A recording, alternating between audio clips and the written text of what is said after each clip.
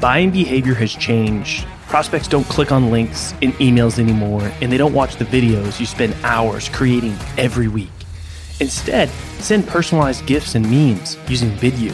You can quickly create engaging, personalized content that immediately grabs your prospect's attention, helps you stand out in the inbox, and does it all without forcing them to click anything or go anywhere. Head over to vidyou.io/salescast to sign up for free and spend less time getting your messages across and more time selling.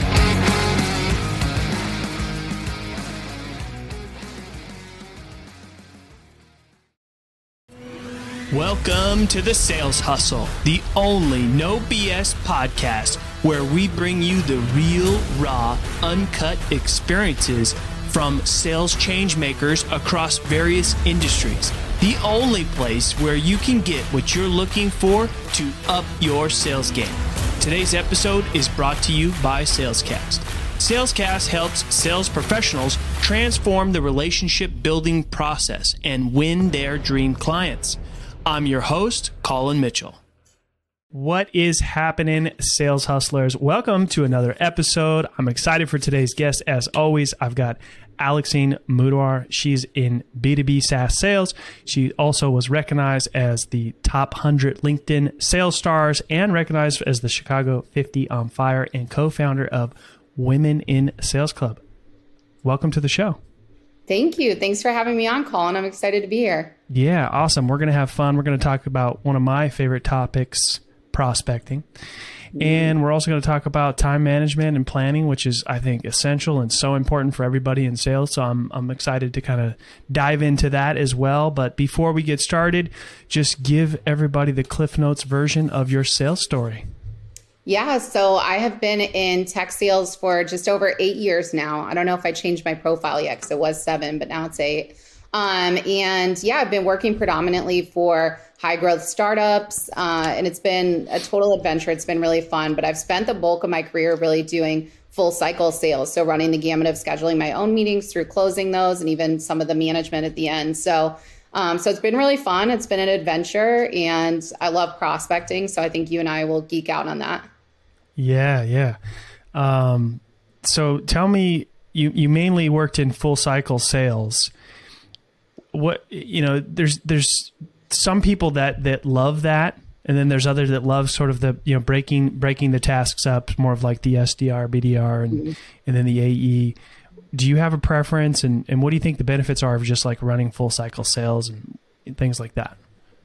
Yeah, so I'll preface this by saying I'm definitely biased. So when I started out my first tech sales role, I wasn't full cycle sales. So like the SDR, BDR model, like hadn't really grown legs yet. It wasn't really there yet. So there was no choice. You kind of started out as an AE booking your own meetings. So I had like basically a full SDR meeting booking quota alongside a revenue quota. And I'm actually super grateful for that. Like it did get crazy at times. There were days I was doing 175 cold calls and like, did I have fun on those days? Not necessarily, but at the same time, I think I learned so much about the fundamentals and like I ran my own demos. So I was learning how to conduct demos as well. So you really got that full experience of everything. And then even some of that account management afterwards of like learning how to actually take care and upsell accounts too. So for me, I really like the full cycle sales model. I think that there are certain businesses that the SDR BDR function works really well. So I would be remiss not to call that out. I think for me, I'm always going to be a full cycle sales rep. I mean, it doesn't really matter if there's one SDR or 100, like I'm always going to feel like I need to own my own number. And then, whatever meetings I get on top of that, that's fantastic. And I add that to my funnel. But for me, I'm a little bit of a control freak. So it's very difficult for me to put my potential earnings in the hands of anybody other than myself. All right. We're going to get along better than I thought because I'm the same way. I'm a bit of a control freak as well. And I like to book my own meetings and even if you get to where it does make sense with the SDR, BDR and the AE and kind of separating some of those tasks and responsibilities, as an AE, like you still got to book meetings. You're never going to get enough meetings, but I always kind of joke, like, you see those ads or gurus or people, spamming whatever, talking about, never make a cold call again. I'm like, why would you want to do that? Like, I actually enjoy making cold calls and have fun with it. And not everybody does, and that's okay. But I know it's something that you're pretty passionate about as well. So what are some of the things that you learned early on? What are some things that, like, people just getting into sales or maybe struggling with that part of those top funnel activities? Like, what sort of advice do you have for them?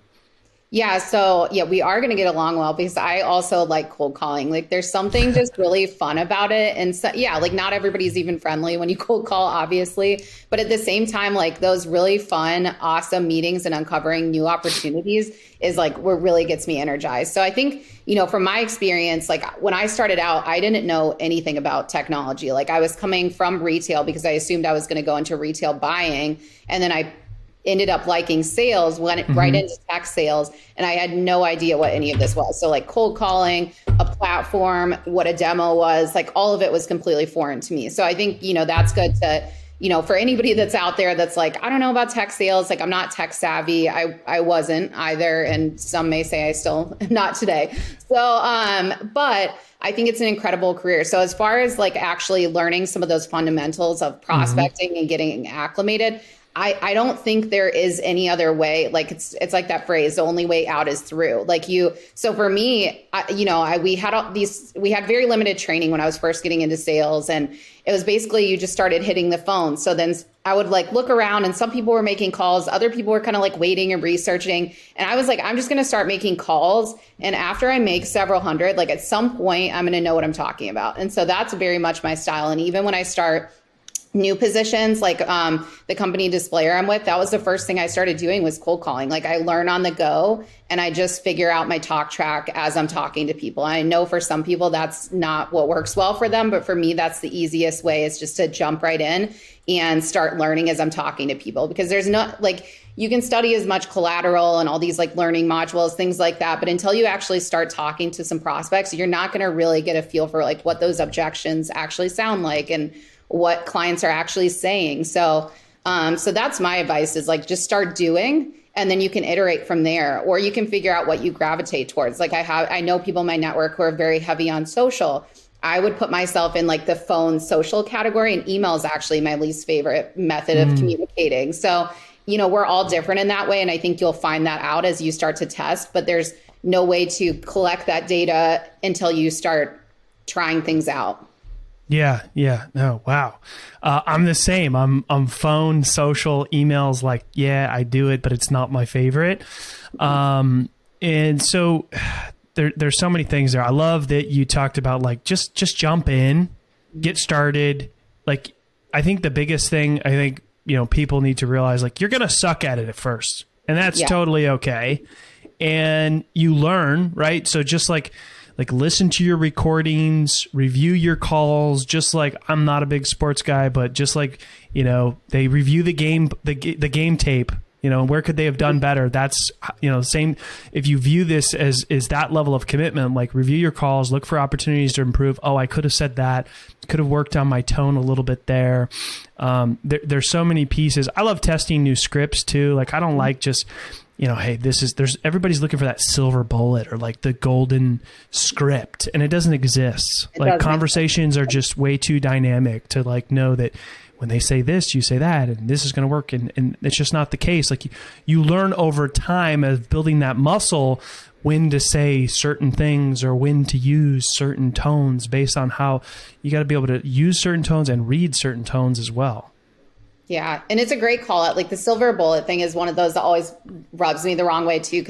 And people don't do it intentionally, but I get a lot of messages like that who are like, oh, I listened to whatever podcast. Like, I heard you're, like, a cold calling maven. Like, what's the silver bullet? Like, what works? I'm like, I'm sorry to say that you're going to have to do a lot of cold calls. And, like, there is no silver bullet. Like, the talk track changes. You have to be adaptable at who you're talking to. And the same talk track that works really well on 50 people isn't going to work on the 51st necessarily. Like, you have to iterate, and that's part of this process. So I think rather than looking for these, like, easy answers and silver bullets, like, for me, there isn't one. It's just like, if I put in the work, if I'm continuing to learn, if I'm continuing to take coaching and also be able to listen back to some of my calls and figure out what I'm doing and improving upon that, like that's, I guess, the silver bullet, but it's not the one that people are looking for. Yeah. If they're asking for the silver bullet, you question if they even listened to the podcast, right? I'm like, I don't know where in there you would have heard me when I said I was doing like cold call blocks twice a week, like where the silver bullet was. But but yeah, it is interesting. It comes up a lot. I saw Jason. Do you know Jason Bay? Yeah, Jason's awesome. Jason was not one of the first, maybe one of the earliest podcasts I did, actually. Yeah, I really like Jason. And he put a post out today talking about, people basically psyching themselves out. And if you kind of like view cold calling or prospecting, if you just kind of like switches, like what's the worst case scenario, which is like they can say no or hang up on you. And that's like not that bad, So I'm a big believer that, it's what you say is probably way less important than what you say is way less important than how you say it.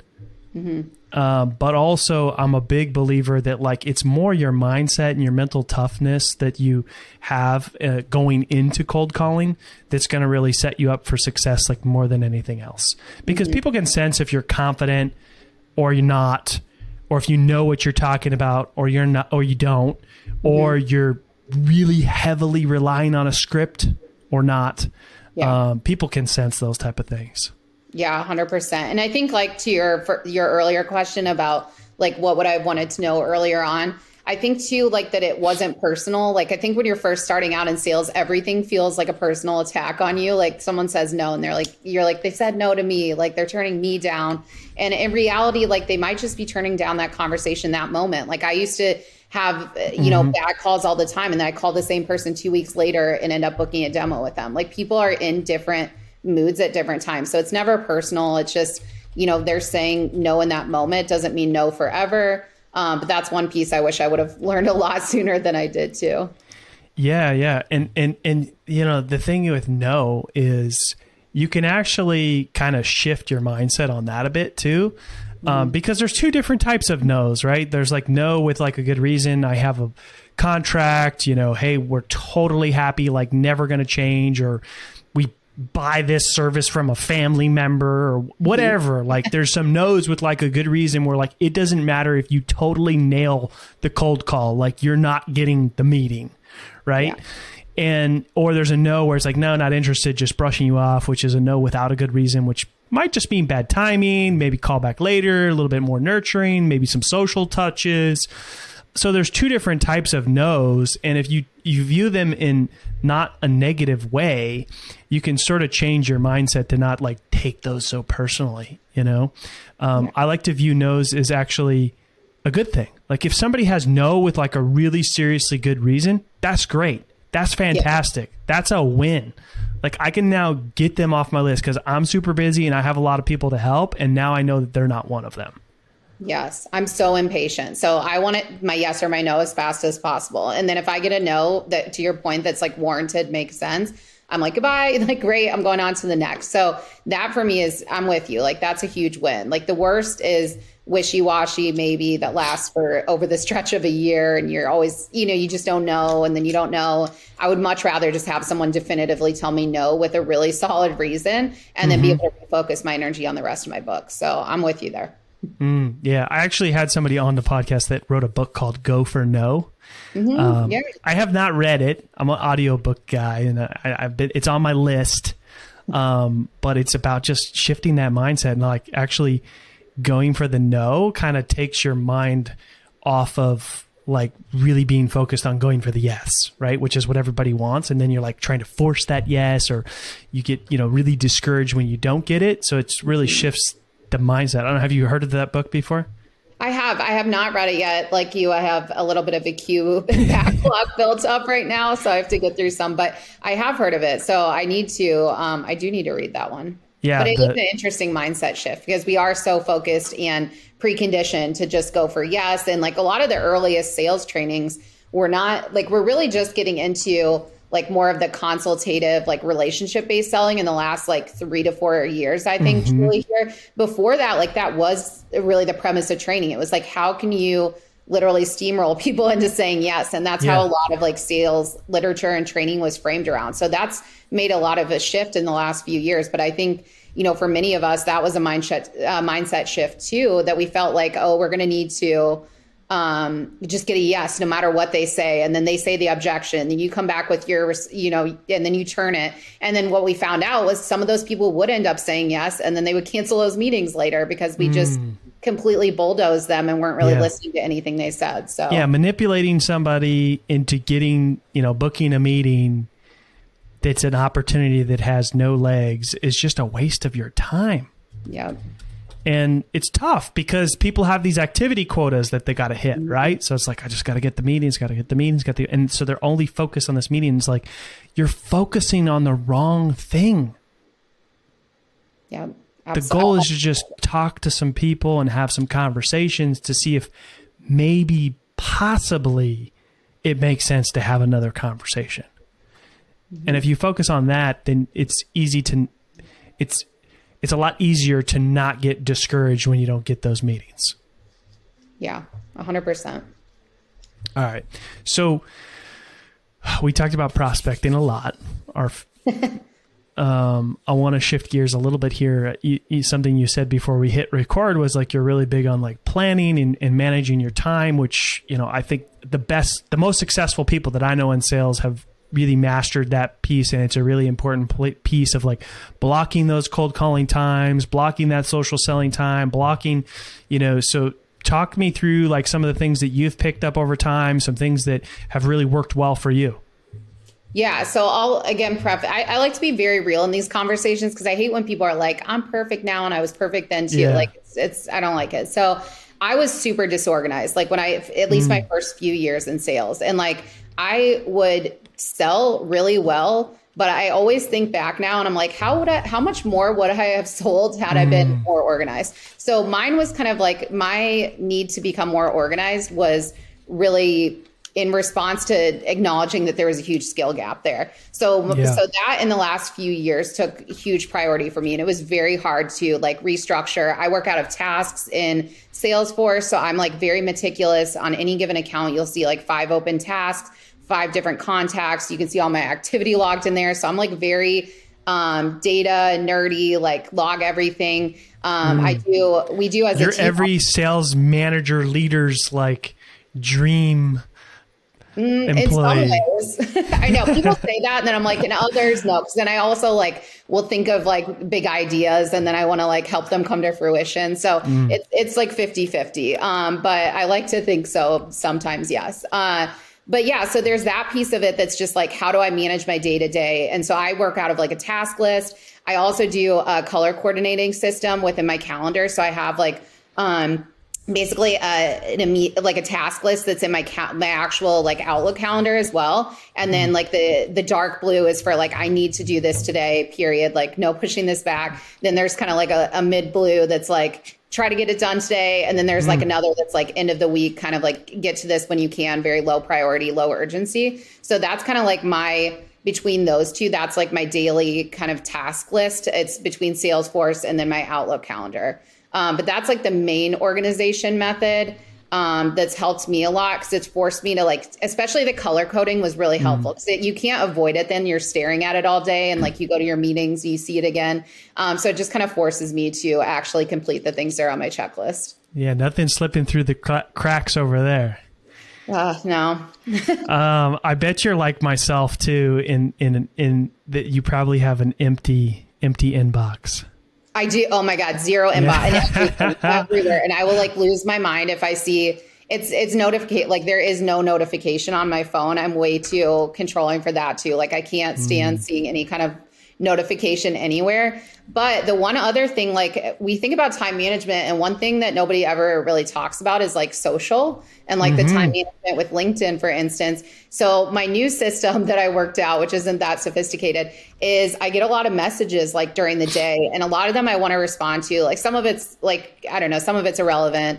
But there are some messages from folks, like especially like women who are getting their start in sales, and I really want to get back to them. So I actually started like screenshotting the messages. And then at the end of the night, I go back through my screenshots, and then I'll go and respond to all of those people. So that's my new organizational system for LinkedIn that's working well right now. Oh, I know. I used to do this, something similar where I'd screenshot the messages on LinkedIn and then just email them to myself. Because my email inbox, if there's something in there, it's a task. And then once it's done, it's in its folder and it's gone and it's out of my hair.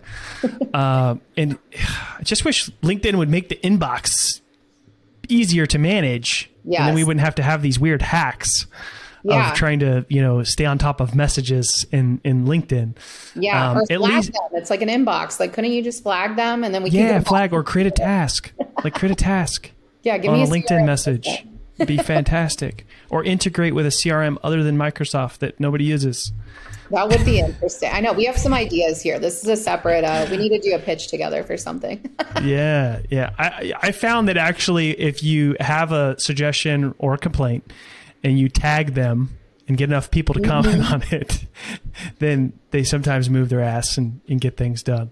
Cool. Okay. We'll think of some stuff. But yeah, that has been my hack for like inbox. But then I'm also trying, the other thing with LinkedIn too, like I'm really trying to be religious about is like any posting I do is before work starts. So like I always do like 8 a.m. posts because I'm trying to like do it before I even start my work day. Then I try to leave it alone, but it's hard for me. And then I'll kind of like hit it at lunchtime. I'll like kind of catch up, respond to people's comments a little bit. And then in the evening, like after work, I try to then like go back through and like thoughtfully respond. Like I'm one of those people that also responds to every single comment on anything. So that takes some time too. But I think that's like a piece of the time management for salespeople that is so infrequently talked about. But then we're asked to also have like a really strong social brand and do all of this work on LinkedIn. So it's pretty important too. Yeah, I actually block time for my LinkedIn activity in the morning on my calendar. If I was using a color-coded system like you, it would be dark blue. Maybe medium blue. Maybe that, light medium blue. So I block, half an hour in the morning LinkedIn activity, and then I typically engage and do comments and things like that in the evening. That's a good idea. Yeah, I'm trying to keep it outside, but it's hard. It's like you want to respond to stuff where, you're looking, you see something that could potentially be like a prospect. You want to jump on that quickly. So it's difficult to not want to respond right away. And we're, that instant gratification piece. Yeah. I mean, I find myself spending way less time in the main feed and just in the sales nav feed. If you're diligent about the people that are like important to you and you want to engage with and you want to comment and you want to say something thoughtful, then just saving them on a list and then going into the homepage of the sales nav feed, boom, it's just going to give you everybody. And they didn't have this before. I used to have a hack for this where I just had everybody that it was important to me, like whether it was a relationship that I was nurturing, an active deal, a potential partner, current client, whatever. I had all of them on a Google sheet, and then I would spend like 30 minutes a day just clicking their activity feed and then like commenting on their most recent stuff. So now it's a lot easier, but there's still so many people I'm surprised that don't even know that this exists. And it's like, because you're never going to find the people that matter most to you by just scrolling through the main feed. And that's where it's really easy to just like get sucked into where you're like, oh my gosh, I was only going to spend 10 minutes here. And it's like 30 minutes and I'm almost late for my next meeting. you know? Exactly. So yeah, what do you do as far as like, do you time block your social or like, do you have dedicated time for doing that? Is it mandatory? Do you skip it? Like, what does that look like for you as far as social selling for prospecting and engaging with folks? So social selling today, I don't necessarily, like I psychologically block it, but I'm not like physically putting it on the calendar. I guess I ad hoc do put like, I'll do like a block of like 2 hours and I'll just do like social stuff for that 2 hours. So sometimes I do like those ad hoc blocks. The blocks that I keep like consistently on my calendar are more the call blocks. So I'll have like a 2.5 hour, we have a 2.5 hour blitz on Tuesdays and Thursdays as a team. So that's mandatory. Like I don't book meetings within that. Like that's a time that I'm just calling. So like those are the things that I like actually mandate time for. And then I'll do the same thing, like with emails, I kind of do again, it's not my favorite form of communication, but I will do like ad hoc blitzes for those too. Like if we have some kind of new feature that gets released and I think it's actually going to be really valuable, I'll either like go through and maybe I have a list and I look at like certain accounts where they have indicator, like fields that indicated to me that would be, an account that would want that feature or something along those lines. But then I'll do like a 2-hour blitz where I just kind of do emails, and then like the body of it kind of stays the same. But then some, part of it I'm then reconfiguring for folks. Cause I think that's another piece too, like with emailing, that's always rubbed me the wrong way, is we talk a lot about, like the personalization, but I also think there's this piece of like personalization at scale. Like we cannot expect, SDRs to do 100 like quality, well-crafted emails every single day, consistently. Like at some point, some part of that probably has to be templated. And then like that first line, for instance, you can kind of reconfigure, or you could play with the subject line and make it cater to those people. So I went way off on a tangent, but, yeah. But those are the areas that I block religiously. Social, I actually don't have like actual time blocks on my calendar typically. Okay. Yeah. And so anybody who's maybe just getting started or struggling with prospecting or top of funnel, what's like your number one tip for them?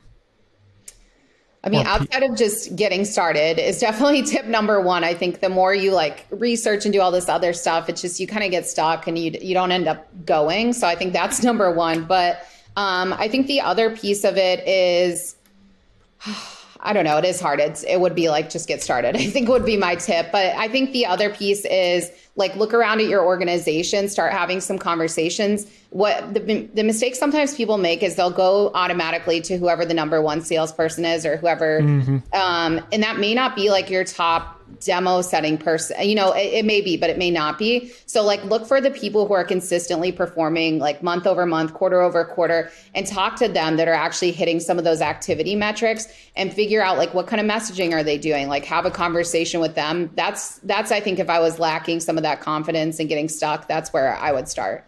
Awesome. Thank you so much for coming on. I really appreciate it. Do you want to tell folks a little bit about the Women in Sales Club and how they can learn more about that, or any other final thoughts?